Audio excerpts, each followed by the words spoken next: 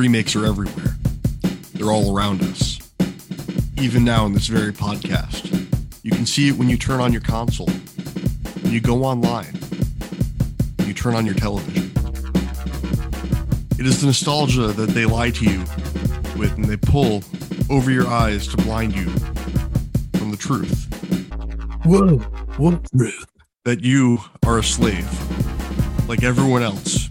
You were born into bondage, born into a prison you cannot smell or taste or touch, a prison of your mind. Unfortunately, no one can simply be told what remakes are. You have to see them for yourself. This is your last chance. You take the blue pill. You continue to enjoy your life, playing games from your childhood with minor graphical upgrades and for the full price of a new game. You take the red pill. You stay in Wonderland, and we show you how deep the rabbit hole goes. And we shall chase that rabbit here on the podcast today with Campaign Comrades, your favorite leftist gaming podcast. I am your host, Matt. With me, as always, are my co-hosts. I'm Mike. I'm Ben. What up? It's Rick. Or you could call me Keanu. It's me. That was much better than your first. It's me, Keanu. That was I was 90s Keanu. Yeah, I was doing my Bill and Ted Keanu. Come on. Yeah, you can't channel new Keanu when you're doing a Matrix. You got to pull the, whoa, dude. Whoa. My favorite Keanu is Point Break Keanu. Mm-hmm. No, also a valid one.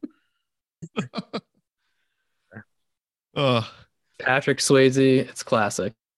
And speaking of classics, I mean, isn't it great when, they take those classics and they remake them, new Point Break, right? We loved New Point Break. Fuck yeah, that movie is ridiculous. In this house, we love New Point Break. But that's kind of what we're going to be talking about today, actually. It's the art, if you want to call it that. Or lack thereof. The remaster, the port. We are talking about when you take a game that exists and you bring it to new hardware, you bring it to a new generation, something that we've actually seen a lot of recently, especially 2021. I know we have the recency bias of the GTA trilogy that recently came out. There was a lot of fun issues that started there with launch.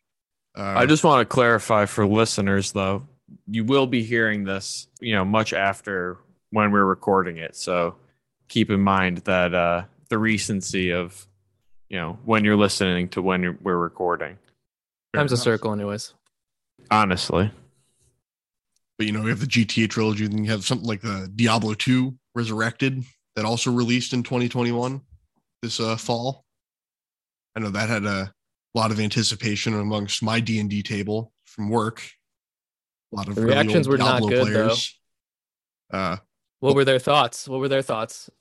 Unfortunately, the one who was looking forward to doing it dropped off our table like 2 weeks before launch. And as far as I know, he no-lifed that game for like a month. Because he was a college professor and it was summer break. Fair enough. I know there's also the Pokemon Brilliant Diamond and Shining Pearl recently. Another classic Game Freak bringing old Pokemon back to new, but not really, and doing their thing. Are we sensing a pattern here? Say all these recent games of being relaunched and they've just been universally panned as dog shit. I mean, it's pretty much the easy route. It's something that already exists that you're up-resing a little bit sometimes. Well, I think that's probably a good place, right, to talk. Like, I think we're already starting to mix terminology. I know you had homework for us. We had to study what was what. So teacher Matt, tell us what's the right word. So what we're going to do, we're going to start on the scale. You've got what we call the traditional port or re-release, is when you take the original game and you just bring it to something new. Don't change it. No updates. It's famously what happens to a lot of the Switch ports. Aptly enough, a lot of Switch games are just ports from the Wii U. Occasionally they're remastered, like Mario Kart 8 Deluxe. It's got a couple more courses. Woo! Which is essentially what sucked about the newest Mario Kart, is that it was just all of the other like there was nothing really new to it. A lot of people did not like that. It was a remake of the Wii version. But I think as we'll That's see, is that didn't stop it, from being, an incredible success and like one of the most popular Switch titles ever. The Switch Mario Kart bundle goes on the shelf every holiday season. It sells out every holiday season. And I think, because it's the game you get people who get the Switch. I mean, you get them Mario Kart. Right.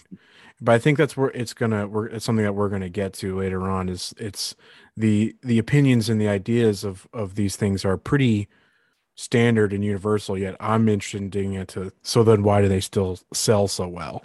Exactly. Next on the tier, we have the remaster, which is when you take the original game and you up-res it a little bit, you add some quality of life changes, you improve the game from what it was originally to be. You get a lot of these with like a Final Fantasy VIII remastered or a Super Mario 64 DS. This is a fun one. This is when they brought Super Mario 64 to the Nintendo DS.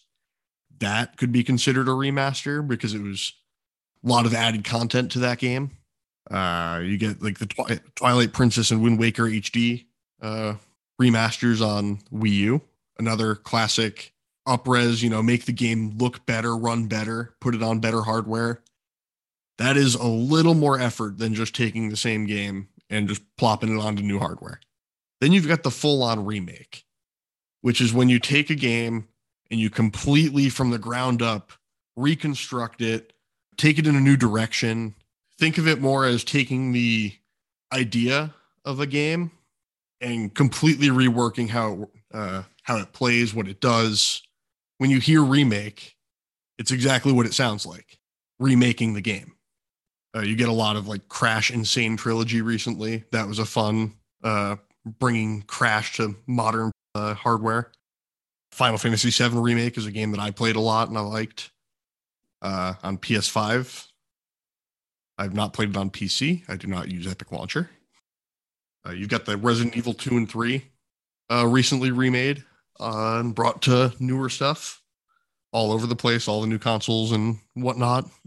Yeah, I think of the ones we've like broadly just named, the remake is the one I think was given like the most purpose and like can understand why people are doing those.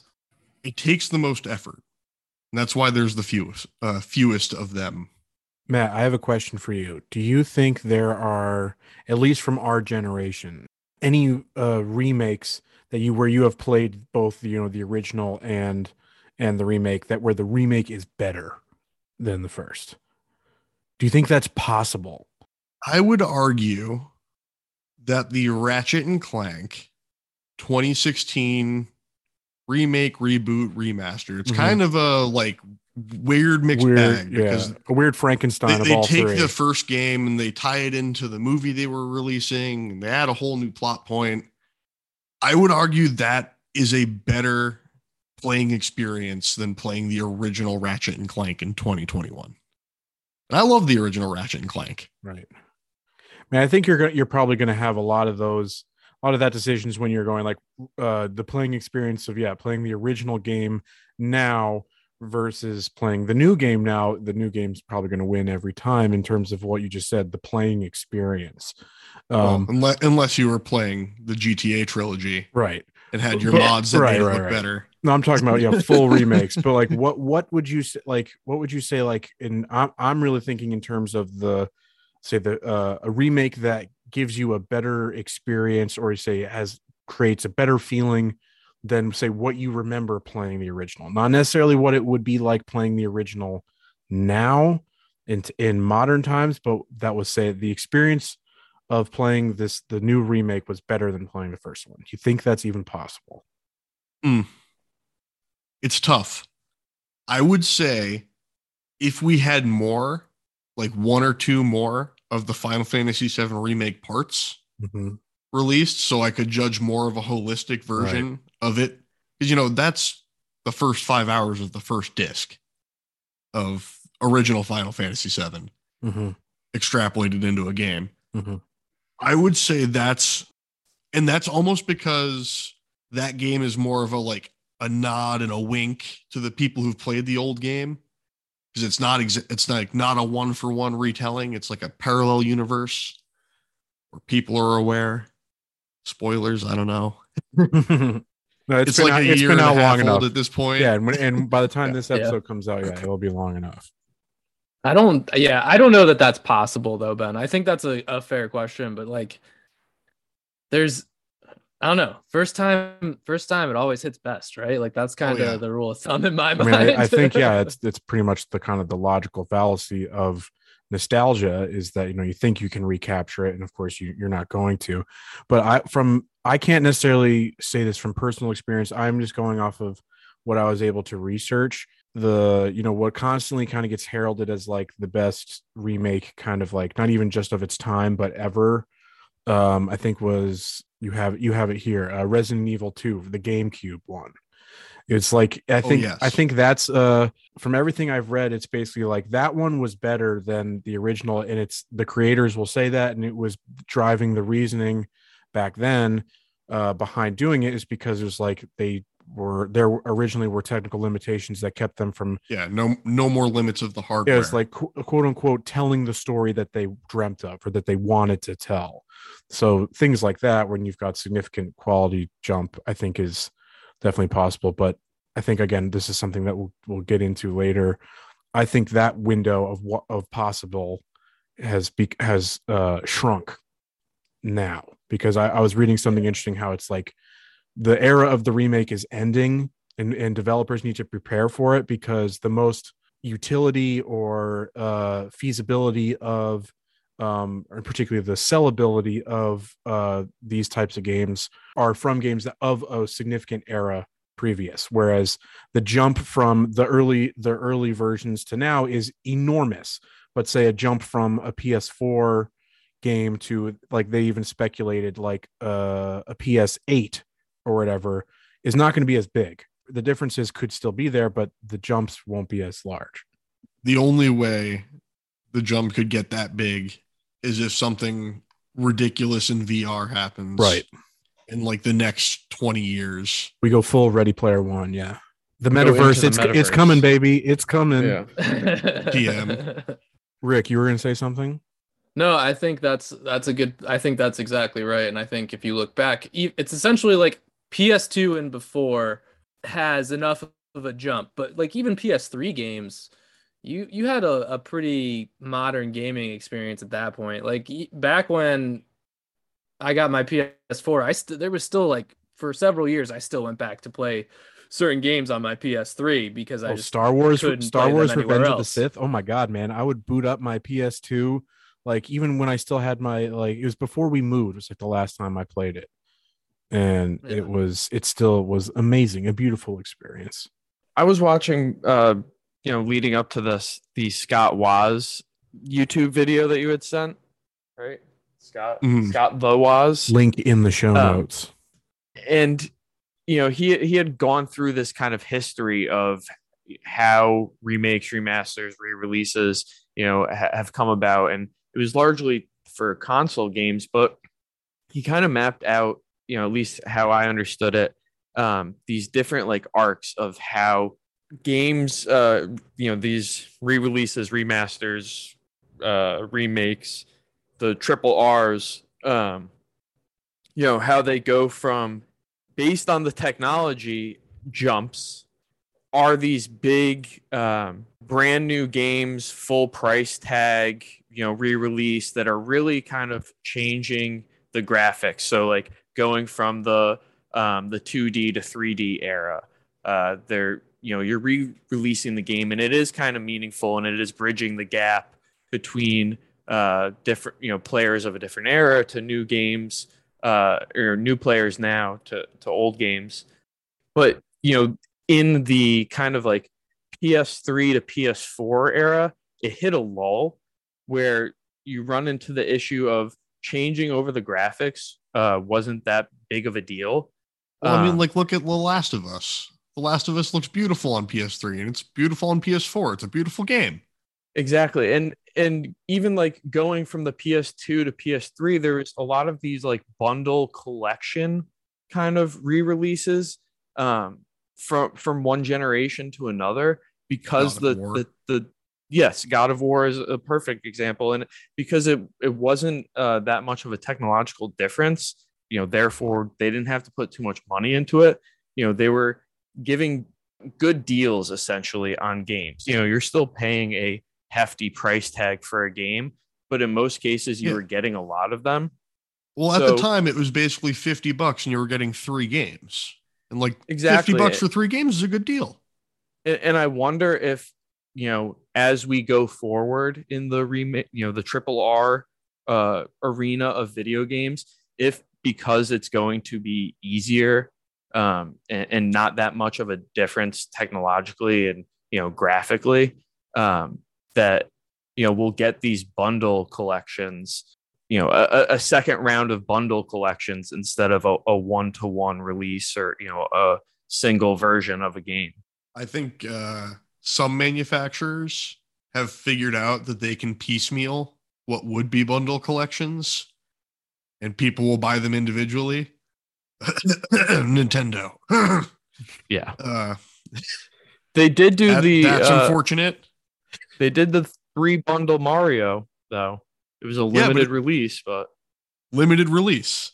Yep. I think I don't want to necessarily get to my theory of where this is going, but I think Mike, you said something interesting there, and it for me, I don't know how much more prevalent this strategy is going to be in video games. It'll always be there, but I think we're kind of at the height of it with where we're going as like these games as a service, because at this point capitalism has decided they're just trying to extract as much as they can, and the games as service like is just we're just going to see everything invested into each company's going to take their one game as service and just milk you for their skins and things like that. And so I don't know how much more we'll see of this. We'll definitely continue to see them do it. I just think we might be at the peak. Capitalism loves to breed competition, doesn't it, folks?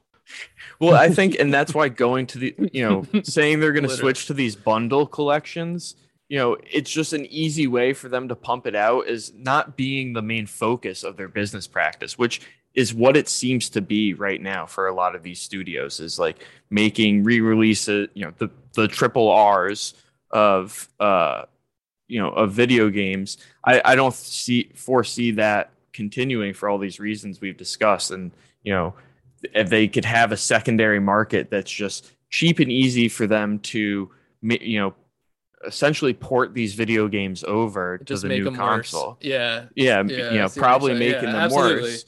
They're just going to pump them out because whatever, we'll sell you 3 games, but we'll get $50 for it. And, people will just slop it up. The one thing I would say is, we can always trust, again, the people in the decision-making positions to make the worst decision, for the regular everyday person. They know what's best for us. Right. But it sticks into the reality that I've seen stuff talking about how, just technology wise, the state of today's development tools, it just makes the remastering of games, easier than anything else. It requires fewer workers, smaller teams, less needed for marketing, and not to talk about all the risk mitigations that go with, banking on established IP. And we should also, be talking all of this kind of, the nostalgia baiting of, the triple R's that you're calling it, Mike, which I like. The video game industry is not alone in that. They are not unique in this. They are, it is what we see is a symptom of larger things that we'll get to. But so long as that remains the fact that it is, just easier and, an easier bet to do it, of course, we're going to keep seeing them, no matter if the quality is shit, no matter if what we're getting is crap. And again, I think what we'll get to is people are still going to fucking buy them. That's actually a really good point we should actually bring up right now is like, who are these actually for? You know, when we're talking about this, because they're always going to try to leverage, like, you know, bringing it to new players. You know, is it for bringing it to the older players and making them feel really good about the old games? Again, we've already discussed it a bit. Like, is it for the developers? Is it because it's an easier game to put out because we've hit this new cycle, you know, where games need to come out constantly? You know, we need to have games constantly coming out new, because we need new marketing out all the time for new games. And if new game marketing is out, people are going to be asking about it. And, you know, it's a constant machine that's churning forward. You know, constantly got to be making more money than we did last year. So, yeah, exactly. And like this, you know, look out for our other podcast episode on the economics of gaming. But I think I was trying to do this research. I couldn't find anything collected that was at least, you know, easily Google searchable. But I think my theory would hold true if you could do it. Essentially, all these larger developers have been purchased by the larger Sony, Microsofts, and you know, you have your few other big players like Ubisoft. But essentially, these developers, there's no independent developer and producer anymore of video games. They're all publicly traded, like large organizations. Yeah, which exactly like for AAA gaming, which is where the only money really exists in gaming at this point, is all just dominated by these publicly owned companies. And that's, I think, something that's really become more prevalent over the last even 10 years, which coincides with all of these remakes and remasters becoming a more common thing that we're just seeing, you know, games from 5 years ago being remastered every year. It's just a cycle, just to purposely generate more earnings on a yearly basis. How many Grand Theft Auto 5s do we need?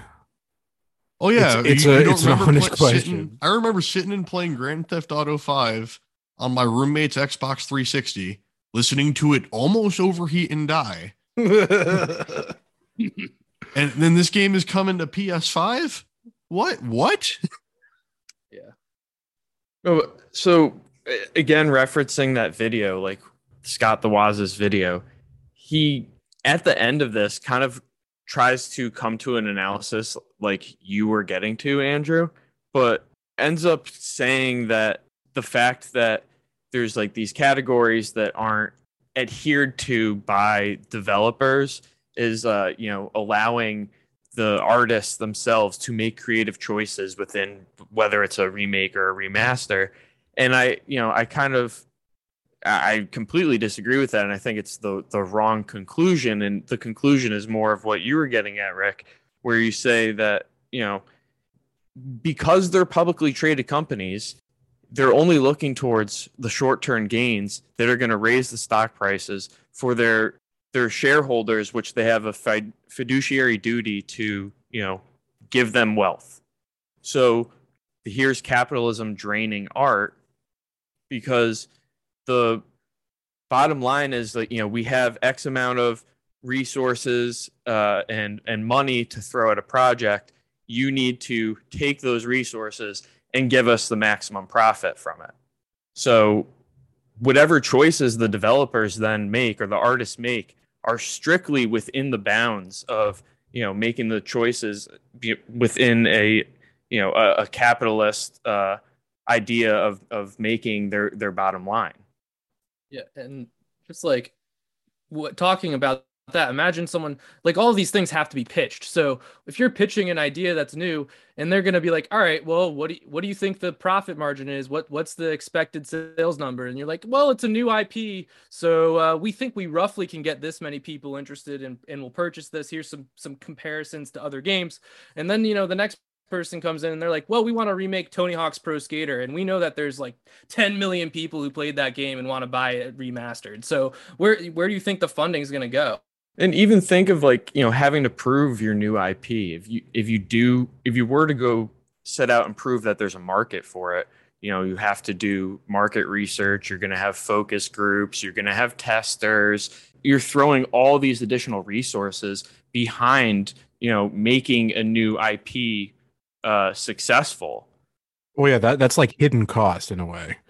Exactly. It just lowers your profit margin on the IP on the new IP, while the old IP doesn't have that. Exactly.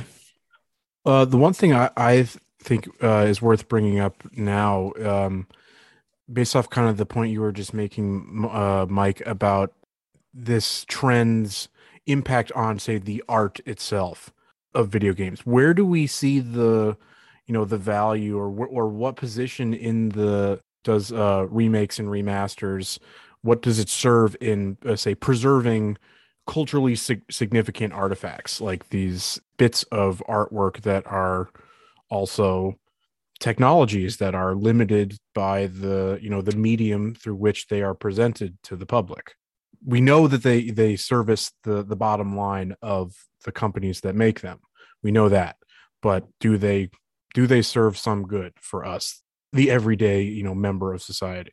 I mean, my answer to that kind of depends, and some of it, especially for like the older games, I think a lot of the like cultural significance of the graphics from that time, like the 2D graphics on an N64, that's part of the significance of the artwork there.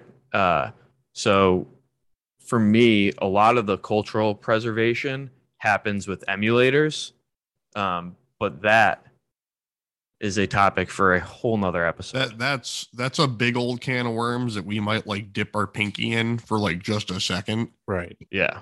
Because we're talking about gaming preservation, essentially. Mm-hmm. The preservation of gaming. It's a big topic. It's something I've actually personally experienced. I'm a big Souls fan, as many of you know, and many people who will listen to the podcast will know for a long time. Strap in. And I would never have been able to play Demon Souls, which is the game that started it all, unless I went out and bought a PS3 and bought a working disc copy of the game and was able to do it that way. And then they remade the game for PS5, and it's also, in theory, coming to PC based on some weird leaks and stuff that have been relatively accurate. So coming to PC is the real king of preservation, because once it's on Steam, that's pretty relatively permanent, because they'll let you download the games when they're going to die eventually. Yeah, I would say that I'm kind of like, my perspective is a little bit tainted by my own personal experience, in that I seem to have benefited from, say, remasters oftentimes, in the fact of getting to play an older game that I missed out the first time. The very few times have I, as I'm like going through my back catalog and all this stuff, realizing that most of like the remasters I played, I was playing them for the first time. Almost none of them were, say, nostalgia buys for me. So I'm a little bit, biased on that question, in that, like, for me, they helped me experience games that I maybe would not have been able to in the past. So, yeah. But imagine emulating them for free. True. I mean, that's the thing, is it should be like, I mean, I personally am in favor of, there's definitely an argument to be made that, these games have a certain shelf life, in terms of, in basically thinking that like their status in the public domain should kind of reflect that, and after a while, they do just become, like I kind of said already, cultural artifacts that should be freely available and accessible. Because, like, let's be honest, the market for a lot of these games after a certain time does dry up for a lot of them. They do get cheaper too. I mean, that's the whole patient gaming aspect, where you wait for games to get really cheap. Like, I bought a PS4 2 years ago and got like the entire PS4 catalog for like 10 to 20 bucks a piece. Yeah, but now try doing that now amidst a pandemic. Can't find a PS4 anywhere. Yeah, I was worried when I wasn't going to get my there. PS5 that I was going to have to try to get a replacement PS4 when mine has finally shits the bed. Oh my God, I've been playing. Helped you out there. I've been playing God of War recently, and I can just hear the thing fucking wheezing in the back. Oh my God! Just wait till you play God of War on PS5. Especially that PS4, and considering like where it's been and all the it's just like a 70-year-old smoker. Imagine 10-pack a before day. you Imagine put it out of opening its that misery. thing up. Yeah. But can we open it up? I want to see. I want to see the inside. I kind of don't. It would say too much about me. You need to double mask to open that case. I have a similar experience in finding these to have been my most common like experience with remakes and remasters has been, a game that came out the prior generation that I never got to play and was interested in, and so now I'm going to get to play it, such as the Mafia one, which I just started playing on the PS5. I'd always wanted to check out the Mafia games, and now I'm getting that experience. So I do think they have some value from that perspective. I do struggle with that. I do, but it's like it's just too much at this point, and they're too soon. I think there should be like a 20-year moratorium, like just before you get to remake something. Yeah, it's they definitely have sped up the clock a little bit. I don't think there's as much also that's worth remastering from a certain time period. There was a time period where gaming got weird again. Like what, weird in a good way or weird in a bad way? Depends on how you look at it. Depends on what type of weird you're into.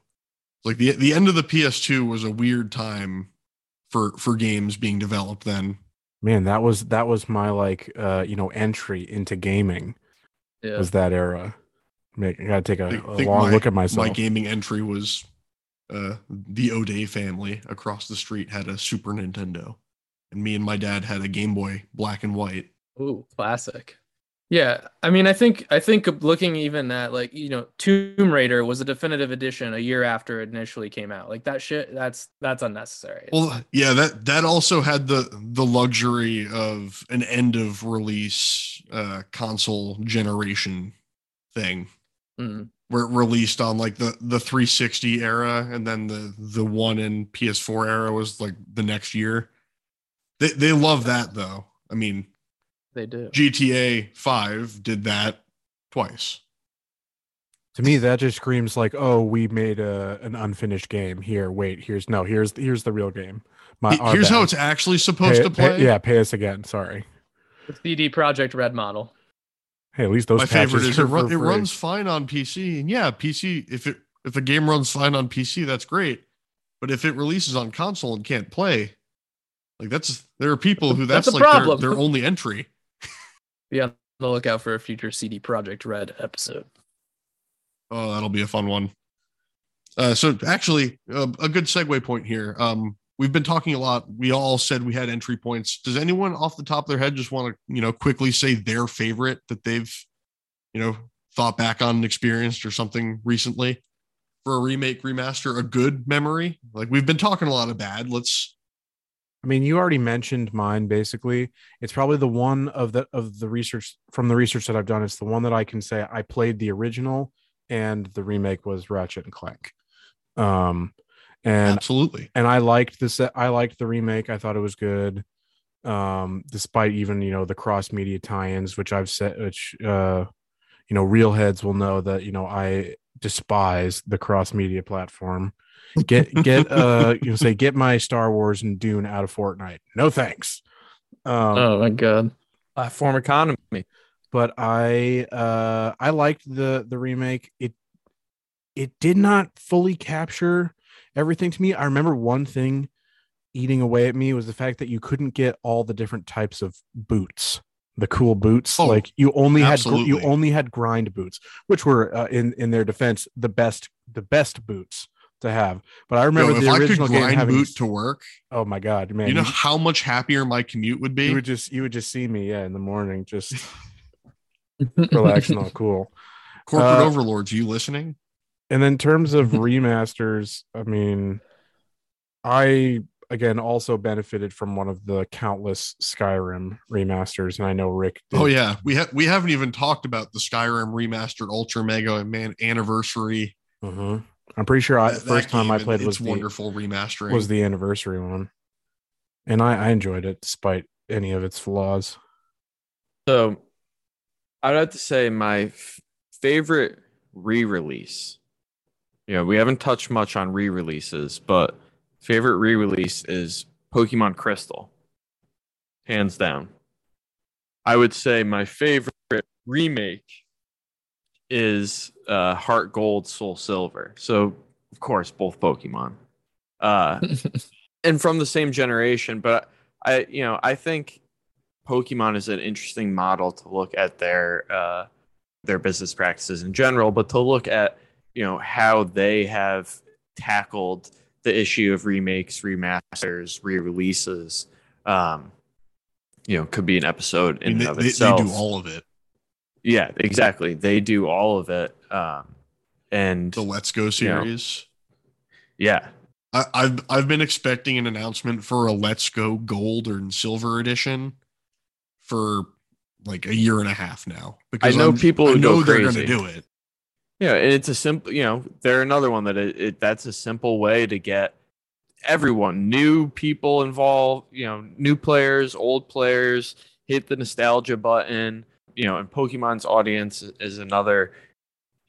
There's another episode in and of itself because that audience ranges from 6 years old to regular old adults that still play. Hey, and at least in the Let's Go games, you're no longer beating up the wild Pokemon. You're only beating up other people's animals, not the wild That's ones. fair. You're only catching and enslaving the wild ones. Yeah, I think my experiences with these definitely. I'm with you guys on the Ratchet and Clank remake remaster. That was a pretty authentic experience, and I enjoyed it front to back. Skyrim got me through the first 2 months of COVID quarantine, so I put a lot of hours into that that remaster and re-release, and I thought that that was a lot of fun for me. So I can't hate them for that one. Although maybe they should make the next Skyrim as opposed to just continuing to re-release it. I would appreciate that. Although it won't even be on a PS5. So well, you want a new one? Yeah, you're getting more Skyrim, my friend, and you're gonna like it. Look, they're gonna add texture. Yeah, exactly. It'll be 8K VR, and you're going to love it. I would play VR Skyrim. It exists. Oh shit! Well, I'm just waiting for the PS5 VR, the next edition, and then I'll be in. I have been looking forward to that. From the patents I've seen, it looks like it'll be interesting. I hope it matches what it could be. All I'll put there. I guess it's my turn. I will say that my favorite remake has been Demon's Souls. And I have no idea what the original played like. I've only played the remake. But that, like, the ability to play it alone makes it my favorite. Because it was the one game that was going to be never touched from their library for me. And being able to, like, check that one off the list right. And, see that little platinum trophy fill up on the corner with the 100%. We know that's a big deal for Matt. You love your he said that would just eat away at his soul. Yeah. Forever and ever. I only hunt those 100% completions for the good games. I don't do that for fodder. And Demon's Souls, masterpiece.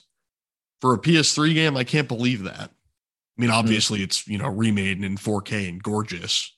Like, didn't look that good back then, but as far as like a remaster, I'm going to throw some love towards the Mario All-Stars. I gave it some hate, limited release, don't like that.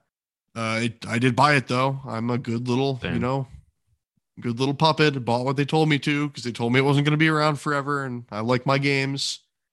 And hey, guess what? And Mario Sunshine was huge. Absolutely.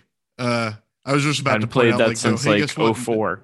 Nintendo 64 Online has Mario 64, but they'll probably charge another like $20 when they add GameCube in 4 years. So you could just wait for that.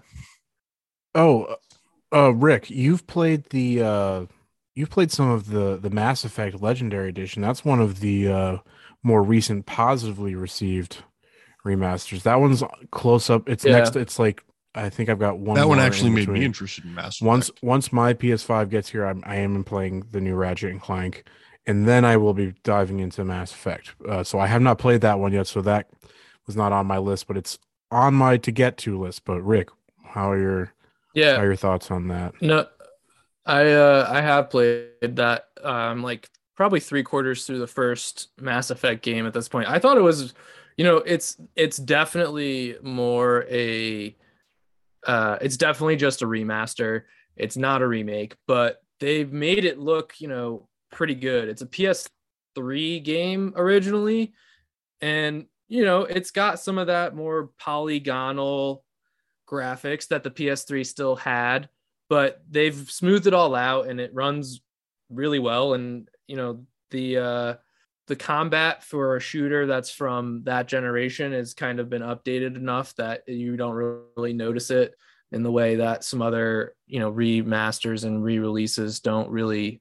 A lot of people complain, get upset when combat's still outdated. So I've really enjoyed it, and I've enjoyed those games so far. I had not played them. I had always wanted to. So when that Legendary Edition came out, I did jump at that, and it's been a good experience. I can't say it's not been fun. Will say I do always love the complaint of why is the AI feel so old and dated? Well, it's a old game. Sorry. Yeah. But I've enjoyed that game as well. I've definitely played a lot of these. Oh no, absolutely. Looking just back on my shelf, there's a lot of games that have, deluxe, remaster, trilogy, definitive edition, written all over the place back there.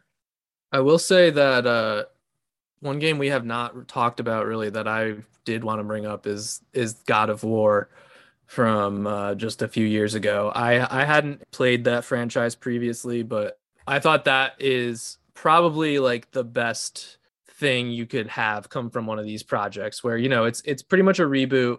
They took some old IP that was existing, but they definitely gave it a fresh take, and that game is just super fun. Definitely one of my favorites. That was all PS4. new, full new assets and everything, right? Yes. That's nothing. That is again. No, it's a more of a full-on reboot than anything else.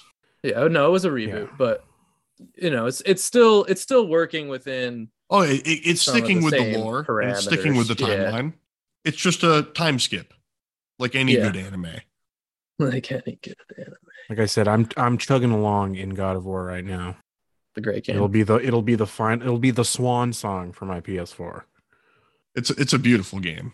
I really enjoyed that one. Wrap it up. And I mean, here's a fun segue on that. That's getting ported to PC this January. Yeah, I believe. upcoming. Yeah, I'm really excited, so I could start playing it. I played it on Rick's PS4, and I haven't played it since. I've been jonesing. Did you ever play the whole thing, or were you just playing bits and pieces? I had my own profile, so I didn't file. finish the game, but I played a good portion of it. Yeah, you would definitely put in at least 10, 15 hours maybe. Probably more than that. I definitely at least got through 50% of the. Oh, you got it further than I realized. The main story, yeah, because when you would go away, I would just grind out, till my eyes bleed. My favorite was studying and then playing God of War right after, and I would order Mac Arnold's, put a little tequila in my Sprite, play a little God of War. That's a good night. That's a good night. The good old days. That's actually a good point there. We should talk about, because you said before, Rick, that's your first experience with the God of War series. Now you're a new player, and how do you experience the old games? Well, you have a PS5, right? So you can play the PS4 games. So you can play God of War 2018, and you can play God of War 3 Remastered, because that's the game that's the game that they brought to PS4, but they brought it by itself. A game that had originally been bundled with God of War and God of War 2 when it was brought to the PS3. Amazing. And then they changed one slight graphic and then brought it over to the PS4 and called it a new game. So that's one of those weird, why are you not letting me play your games? And there's the theory that Sony's got their own Game Pass clone coming out.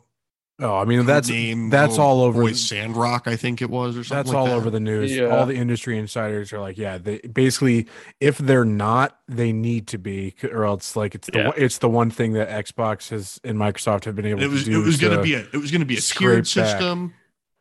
It was going to be like the base tier is just your normal PlayStation Plus subscription. Tier 2 would be like PS1 to PS3 games, and then like tier 3 would be PS4 and PS5 or something like that. I hope it's not like that. I have a that's if it's going coming to happen, I have a feeling that'll be how they do it. But I would be interested if they're going to bring that to PC, because bringing that to PC would be the big like Sony's like slapping it down on the table and having their fun, because that would bring their catalog to a way that hasn't been touchable. But you can already do PS Now has a PC app. True. PS Now is also comparatively dog shit. Yeah. Oh, 100%. PS Now is also game streaming, so there's latency stuff there if you have bad internet. You can download. You couldn't before. I know when I originally played PS Now on my little PS TV box, which is still sitting back on my shelf. The fuck is a PS TV box? Okay, so you remember the PS Vita? Yes. Like 6 years into the PS Vita's lifespan, they're like, this thing kind of isn't selling. What if we just like took the screen and shit off, plugged it into the TV, and turned it into a little streaming box? Except it can't stream anything but PS Vita games and PS Now. So like you can put PS Vita games in there in the little memory card, and it's fine. And it does its job. It actually does a pretty good job of playing PS Vita games on the TV with a DualShock 3 controller. But like when you play PS Now through it on like even a moderate internet connection, at least back in the day, like trying to play any sort of PS3 game, it was so bad. Oh my God. I tried playing Darksiders and I was like, I can't move. It's like I would hold the stick and my character would start walking like 3 seconds later. Yeah, no, the streaming sucks unless you have like crazy good internet, even still. But you can download games. At least you can. I'm fairly certain you can on the computer as well, but you definitely can on the console. I am a PS Now member. We all have our memberships that, you know, we would just like, you know, they're shameful. Mm-hmm. That we're not proud of, yeah. We're not. No, I'm not proud of that one at all. I'm absolutely. I'm full of shame. Yeah, shame.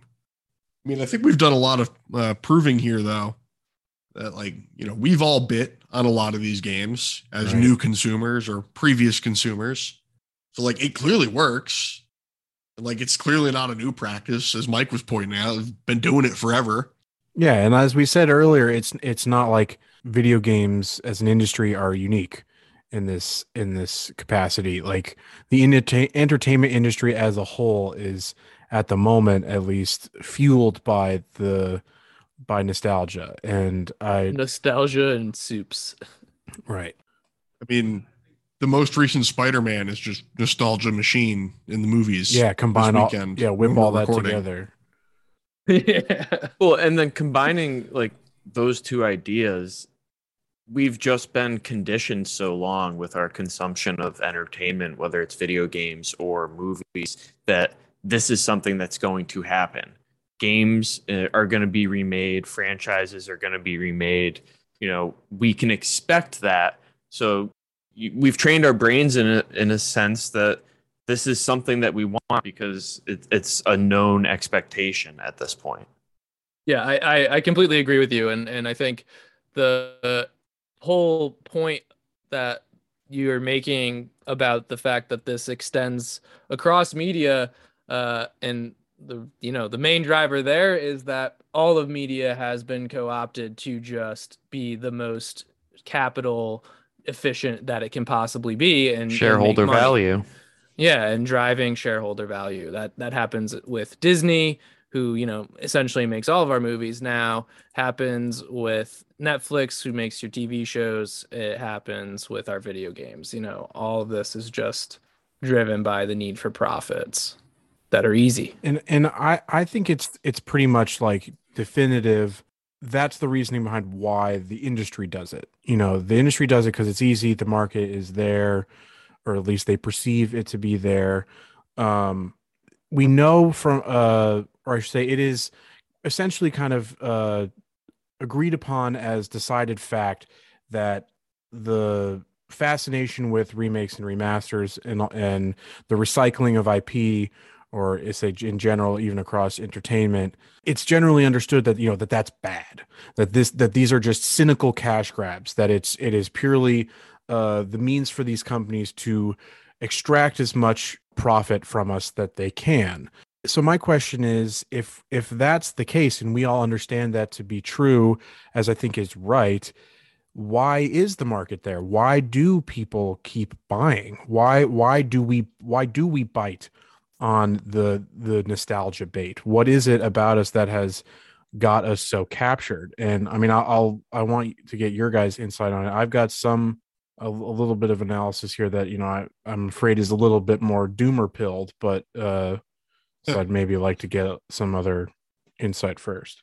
Well, I think that goes to what I was saying earlier, that the consumer is conditioned to expect nostalgic products. Everything is based on a brand now. So, part of that brand is its history and its cultural significance, and whether or not you've participated in that cultural signifier. And it just gets recycled, and you want to participate, and you're conditioned to participate, and that participation is consuming these products that the businesses have conditioned you to expect to be released on a 2 to 3 year basis. Look at like, this is one that hits me especially. It's like Square Enix and Final Fantasy VII. No, I love the Final Fantasy VII remake. Great game. Love playing it. But this is a game that they fragmented so much. They're going to sell this thing for like 20 plus years. And, then they're going to be selling bundles, with like parts 1, 2, and 3, HDS plus X, because it's Square 4K Enix, so there's got to be an X virtual. in there somewhere. Like, it's going to take a long time to get through these games at this point. And like, they're going to, every one, $70, $70, and, and after 3 generations, it'll be $80. And then, they're going to keep going up. They're going to keep charging. They're going to keep fragmenting. That's what you're going to see. You're going to see a lot of games get broken down and remade into smaller chunks, into bigger chunks, doing the opposite of what I do for a living, which is taking bigger things and turning them into little things. I hope not. I don't know. I think listening to our experiences, a lot of us, I don't think are as getting nostalgia pilled as much as the normal consumer is. That's why we're all saying in our experiences, most of these games we're buying the remakes and remasters to experience it for the first time. But I think that nostalgia hits hard, and I think a lot of people just want to get that feeling back of being a kid sometimes, and ultimately they're gonna take the risk that maybe this time that $60 or $70 is actually gonna make them get that little taste back. And 9 times out of 10, I don't think it does. I don't know about you made guys. Nostalgia buys they've not fulfilled, but I really love when I play a game now that I played as a kid. There's like, oh wow, this game was so hard. And I like crush it. Like, oh, what a like little shitty little gamer. Like, get good, kid. Or the exact opposite happens, where you crush it as a kid and then you play it as an adult and you're like, what is going on? How did I have the like Mountain Dew fueled fingers to pull this off? So I think that kind of touching on what both Mike and Rick were saying, like, I think, Mike, you're right that it's like the public is conditioned to expect nostalgia, but I think it's more covert than that, or I think it's more subconscious than that. I think it's like, why in general do we as a society seem to be stuck in this kind of collective hunger for those comforts of nostalgia that you're talking about, Rick? Is like, why does nostalgia hit hard for us? And I think it is because, again, we are conditioned to expect this, but it is the reality of, or it is a cultural symptom of a reality where we as a society cannot rightly conceive of a future that's worth striving for. So we retreat to the past. The only avenue for enjoyment, for joy, for expression, for meaning lies in the past. It's our only the only hope that we have is to try to recapture something that we experienced in the past, because we see the future as bleak and not worth engaging with. It's familiar, it's comfortable, but we know it's bad. We know it's regressive, but we do it anyways because it keeps those dark thoughts at bay. The ones that whisper, the good times have come and gone.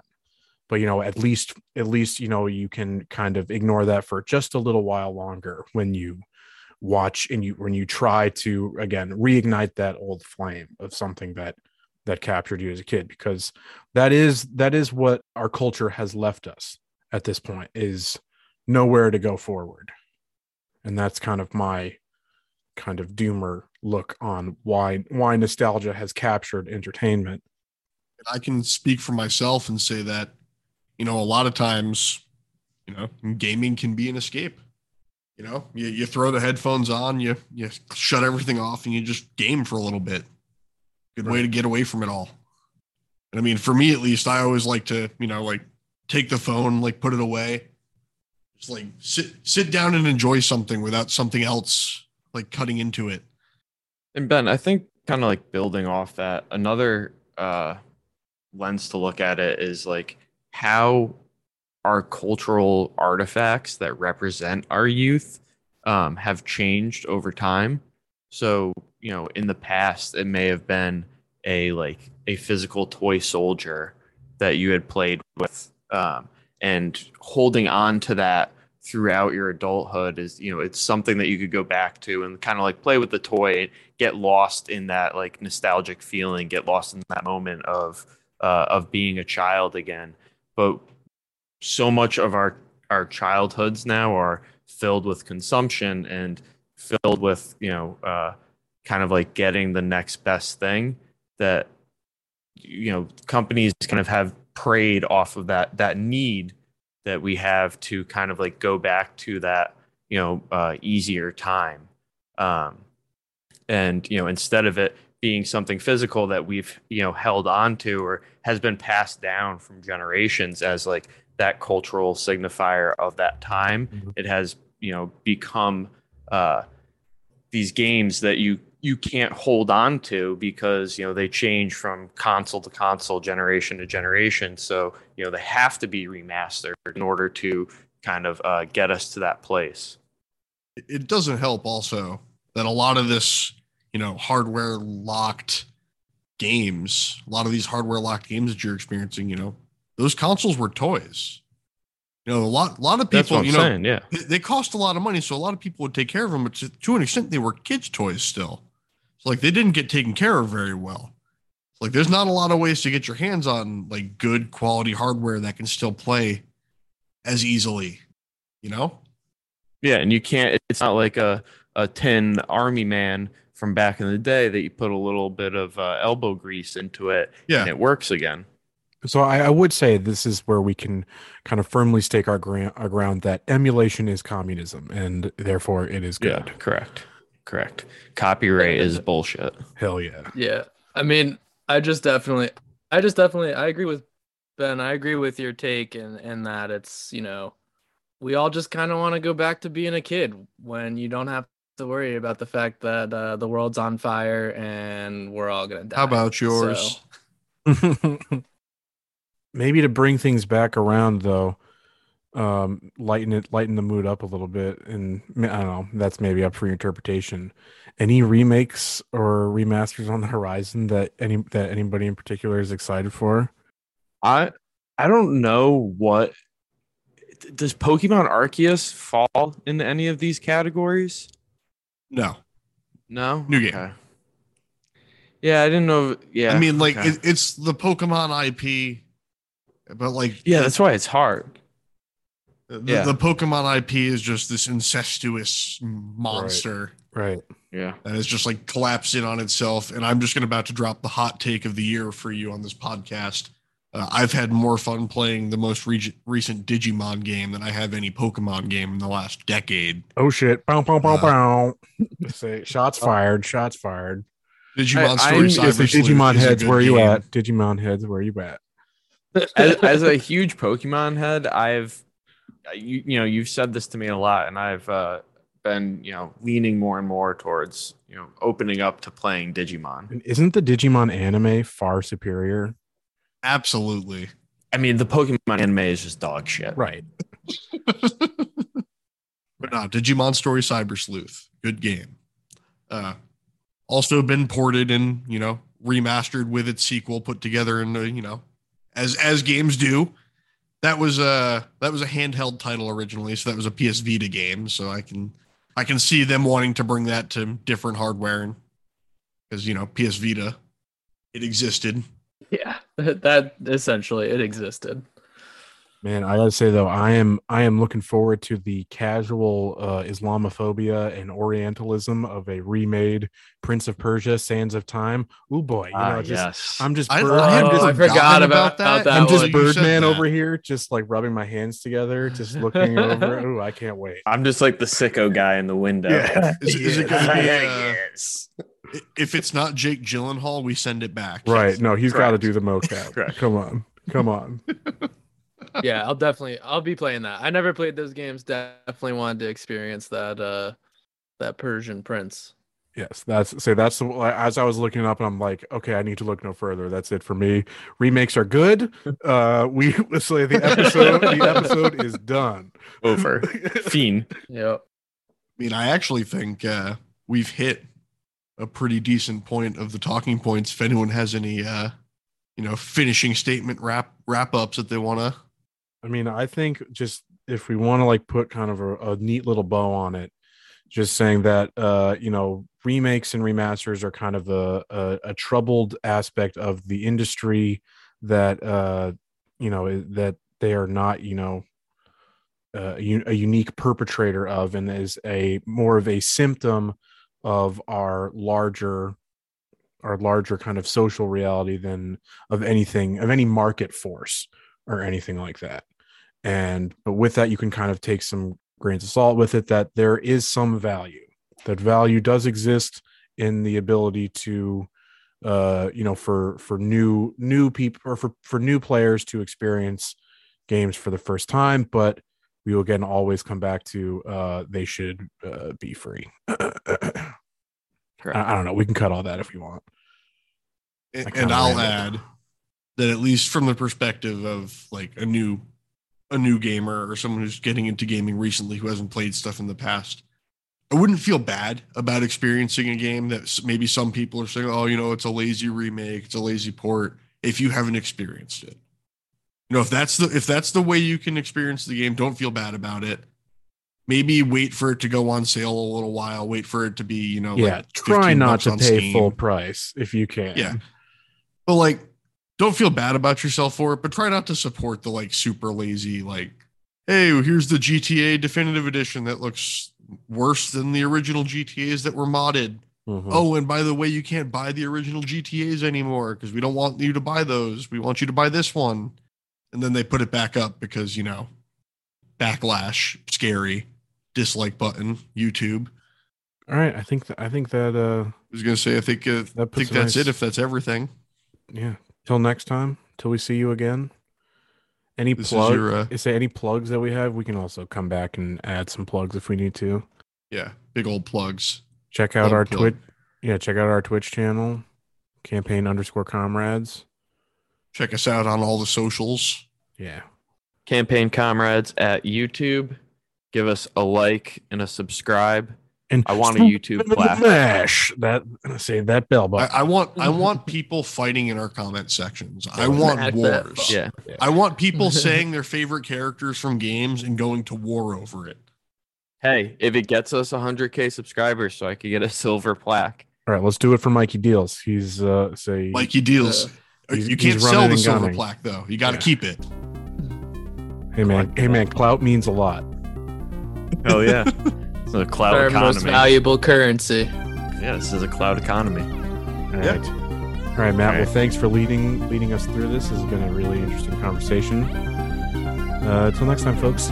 Bye-bye. Bye. Peace.